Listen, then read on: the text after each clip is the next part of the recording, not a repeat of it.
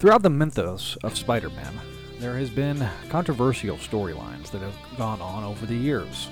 One of those is the Spider-Man Clone Saga. Clone Saga Chronicles tries to chronicle all of the Spider-Man 1990s Clone Saga.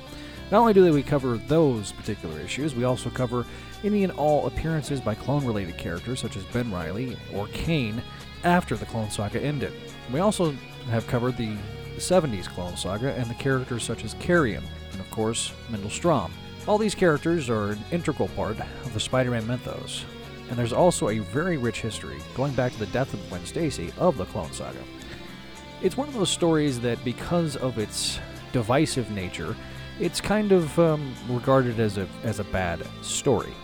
But I tend to view it more as an era of Spider-Man that is unique, and the story behind the story is probably the most unique of all.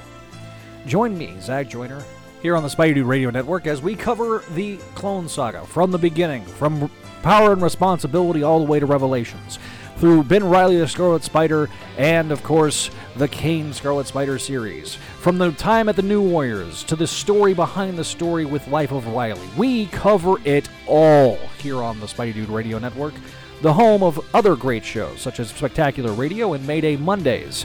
Join us each and every single month as we go through the Clone Saga Chronicles. Only on Spidey-Dude.com. Also available on iTunes, Spotify, Stitcher, TuneIn, and your favorite podcast catchers.